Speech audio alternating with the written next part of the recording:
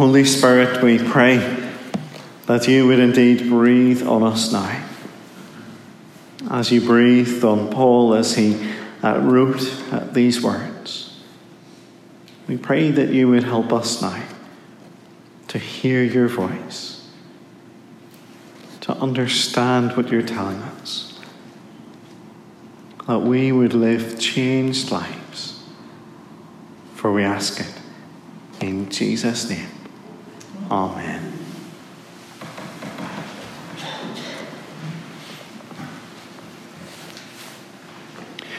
I wonder if you can remember the feelings you had when you sat down in the exam hall to do an exam in school. Maybe you were nervous as you did that, trying to remember everything that you had learned on that particular subject. Maybe you felt sick, wanting to do well or hoping just that you'd get through. How much better would you have felt as you sat down in the exam hall if you knew the end result before you sat down? Or even if you knew the end result as you were furiously scribbling down your answers? Or what about the moment when you drive up to the MOT test centre, if you've got a 4-year-old car at the minute, obviously? How flustered you feel, when they tell you to put the indicators on and the hazard lights on and the fog lights on, and you think, where do you turn those things on? Or how nervous you feel when they do the braking test, when the tester gets in the car and he starts pulling the handbrake and all kinds of things. And when the lifts were working, when they put your car up on the lift and give it a good shake, and you think, oh dear, I hope it's okay. One time in a skilling test centre, the tester took ages with my car up on the lift, and he walked round it and kept looking at it. And then he called a colleague over, and they both stood kind of looking at it, having a wee chat. And then he disappeared into the office or the toilet or where, I don't know.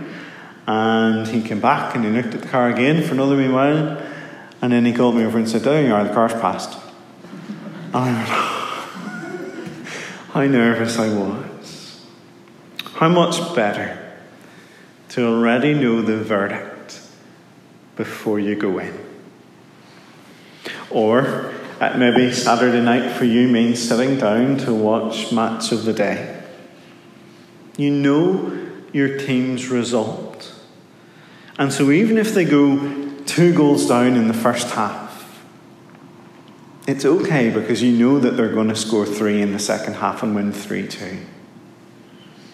Knowing the end result changes how we feel about the experience. Knowing the final verdict can give us confidence no matter what might be going on in the meantime. Now, if that is true of exams or MOTs or Match of the Day, then how much more would it be true of life? How amazing to be able to know God's verdict of our life here and now, without having to wait until we stand before his throne on Judgment Day. As we begin looking tonight at Romans 8, this is what Paul tells us is possible here and now. Look at what he says there in verse 1, page 1134, if you've closed your Bible. He says, therefore, there is now no condemnation for those who are in Christ Jesus. No condemnation. A not guilty verdict. A declaration of innocence is available for us, for those who are in Christ Jesus. Now that one verse is the summary of everything that Paul has said from chapter 1 right through to the end of chapter 7. He starts off when he says that he's not ashamed of the gospel of Christ because it is the power of God for all who believe. He then spells out the problem of our sin, not just a Gentile thing, but a Jewish thing as well, a universal thing. All have sinned and fall short of the glory of God. But he also gives us the good news that there is a gift of God. That Jesus came into the world to be our Saviour, to die on the cross, to be the sacrifice for our sins. And so here we are in Romans chapter 8. No condemnation for those who are in Christ Jesus. You see, people may say lots of things about us or about you or about me. They can have their opinions of the things that we do or say. Or maybe you have your own opinion about yourself, the shame or guilt of something you have done. The thing that you hope no one ever finds out about. You see yourself as sinful, as guilty, as condemned. But the only opinion that really counts is what God thinks of us. It's His verdict that will matter at the end of the day. And His verdict can be known now. Here it is, no condemnation for those who are in Christ. It's as if we have already been set free. The law of sin and death holds each of us. You see, our sin leads to death. But those in Christ are set free. As we'll sing shortly, the lights come on and the prison doors open. And we are free, free indeed. As we are declared innocent. But how does this happen? How can we know the verdict in advance? Well, verse 3 shows us what God has done for us. He sent His own Son, the Lord Jesus, in the likeness of sinful man, to be a sin offering. Jesus came in our skin, sharing our human nature to die for our sins. He condemned sin in our flesh. He has taken away our sins. It's as if we had a huge debt and Jesus has cleared it. He has dealt with our sin. But Paul says that Jesus has done even more than just that. Often we think Jesus died for us to take our sins away, and that is true. But verse 4 shows that He has done even more for us. In order that the righteous requirements of the law might be fully met in us, who do not live according to the sinful nature, but according to the Spirit.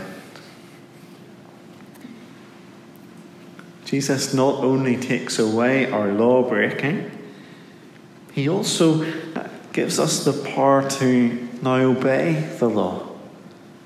He helps us to do the things that we never could do before. Because now we are walking according to the Spirit. When you think of it, there are lots of different ways that we divide people. Men and women, old and young, rich and poor, Manchester United fans and anybody but United. Isn't that true, Gary? But Paul says there are only two types of people. You're either one or the other. There's no middle ground. There's no sitting on the fence. Which are you? Do you live according to the sinful nature or according to the Spirit? From verse 5, Paul helps us to see which group we are in. He says, those who live according to the sinful nature have their minds set on what that nature desires. But those who live in accordance with the Spirit have their minds set on what the Spirit desires.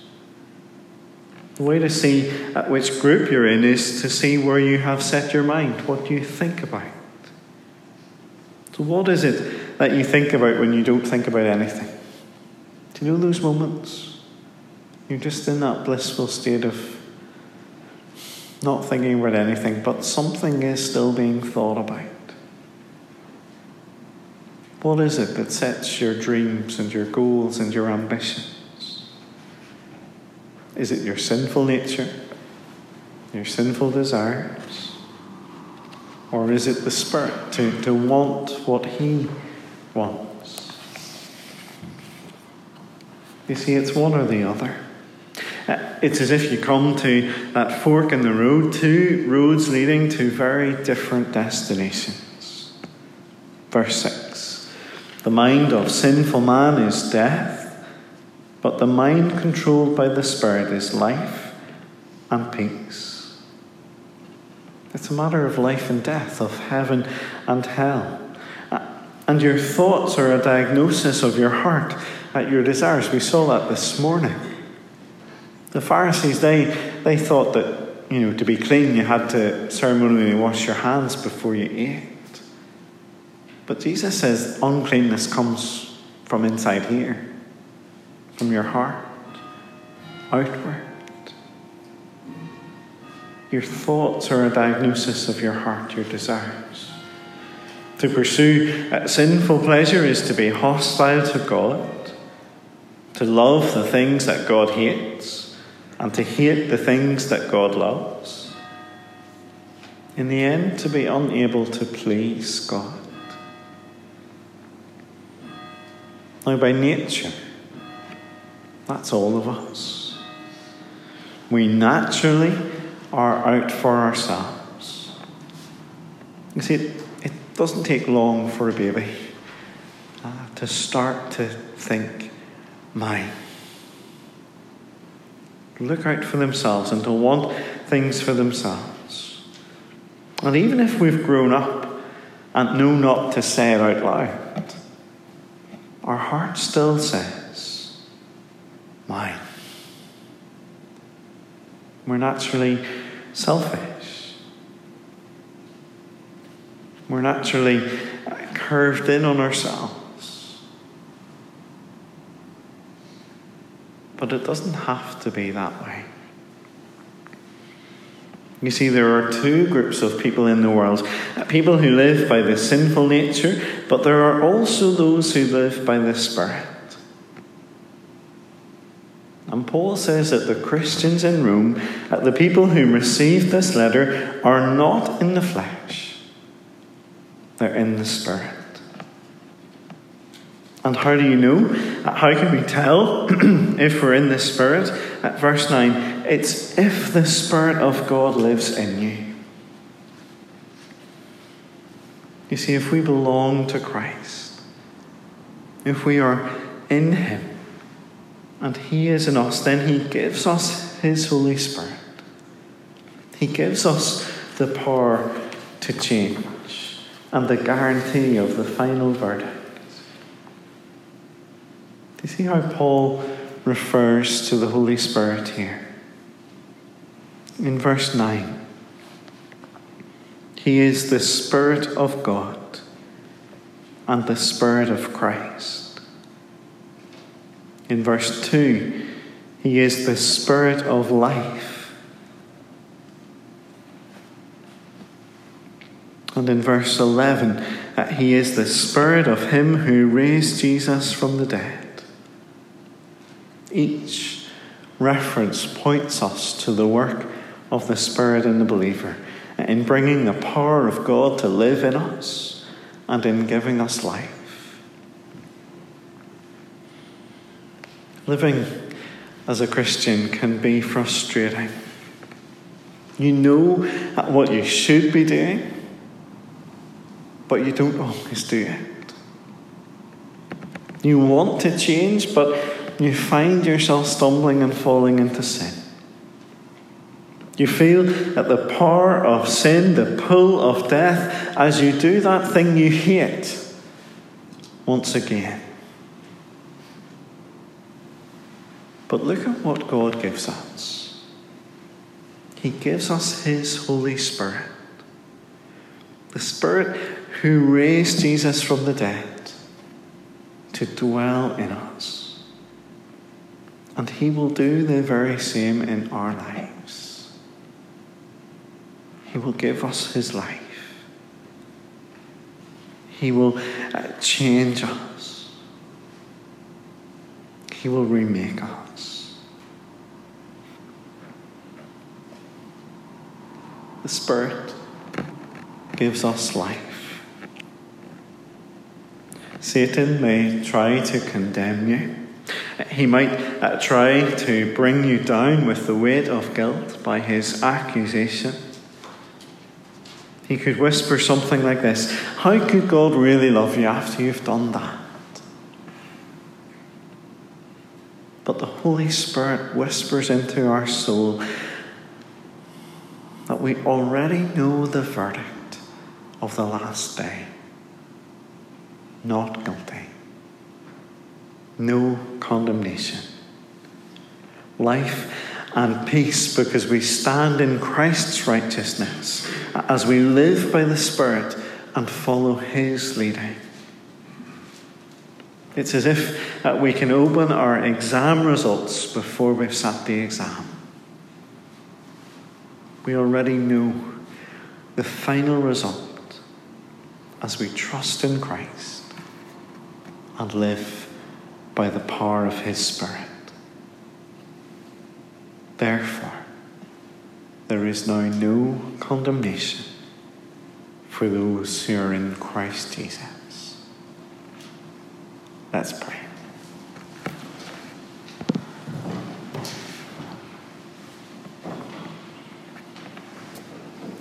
Heavenly Father, we thank you for the good news of the gospel. We thank you for this reminder tonight that there is no condemnation for us as we trust in Christ. Father, we thank you for that promise. We pray that you would write it on our hearts, that you would dwell in us by your Spirit, that we would know your power and your love. For we ask it in Jesus' name. Amen.